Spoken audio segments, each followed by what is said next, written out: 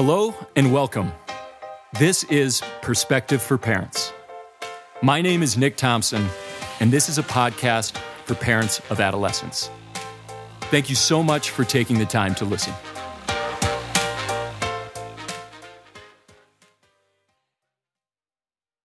In order to love ourselves, we must behave in ways that we admire.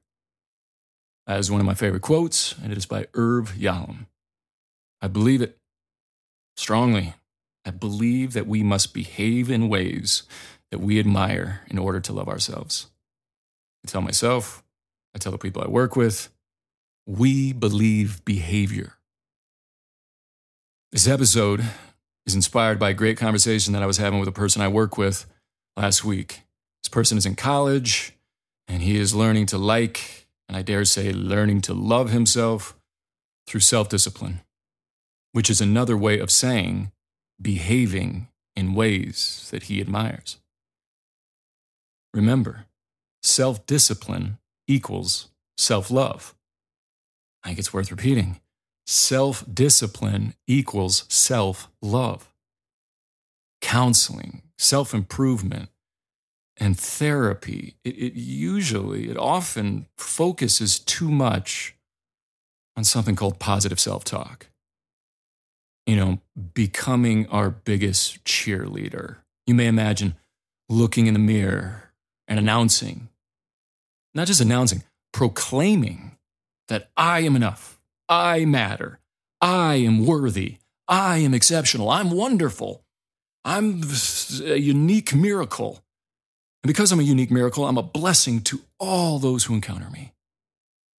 All right, I want to be very clear that positive self-talk can be very helpful. It can, especially for people who are highly critical of themselves. And it's very important for people who are severely depressed, who often need to remind themselves with their thoughts and words that they are worthy and wonderful. And I have found that with the majority of people, self-talk will not be enough. And it will actually ring hollow if there isn't behavior that's backing up the cognitive or communicative claim.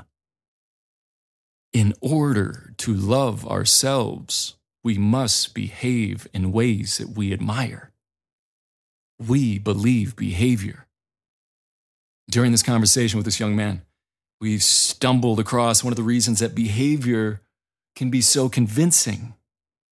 We were talking about how it's sort of an indirect and maybe even subconscious understanding that, well, if I'm behaving in this way, I'm practicing self-discipline with myself. I'm doing these different things to serve my best self, which includes serving my future self. Well then, if I'm doing all of these things, I guess I must sort of like myself. I guess I must value myself. Because no one who disliked themselves would be behaving in this way. I found that observation so cool, so interesting. And I think it makes a whole lot of sense. Now, I do realize that what I'm talking about is a form of faking it until you make it. Fake it until you make it. But that's okay, because faking it until you make it is an evidence-based approach that is backed by so much research. What do I mean by that? I mean, it works.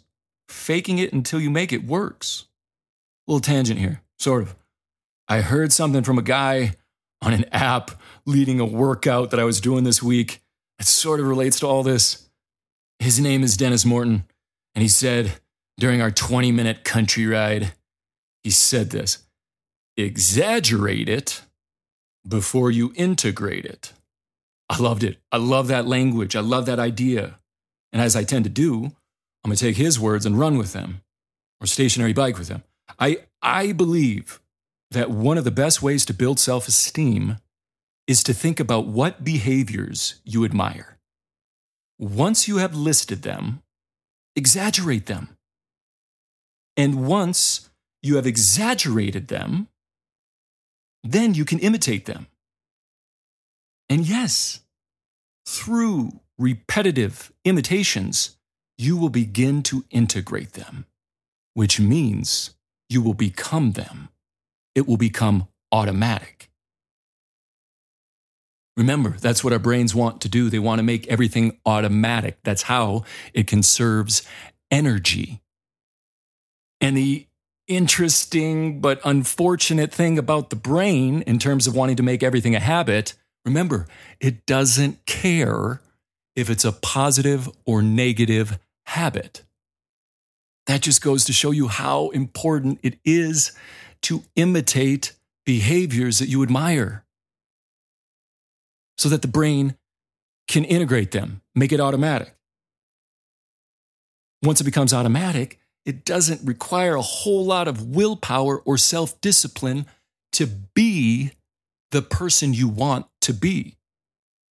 So I wanted to share the quotes and wanted to share that conversation because I hope that this episode can stimulate an effort to make admirable behaviors integrated in your life.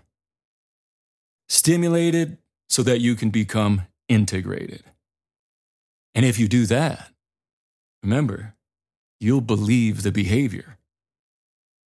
Today could be a good day to think about what behaviors you would first like to exaggerate or imitate so that you can integrate them into your lives. And I can't help myself to go over the top with the quotes on this episode. But next level on why these behaviors are so important, please remember the quote from James Baldwin: "Youth rarely listen to their elders, but they have never failed to imitate them." End of quote. Because in the same way, in order to love myself, I must behave in ways that I admire. In the same way or similar way, I believe that our youth need to see the ones they love behave in ways that the loved ones themselves admire. And once this is there, once this is in the home, once this is the foundation, our youth, in turn, can learn to behave in ways that they will admire. So they can learn or continue to love themselves. Self-discipline equals self-love.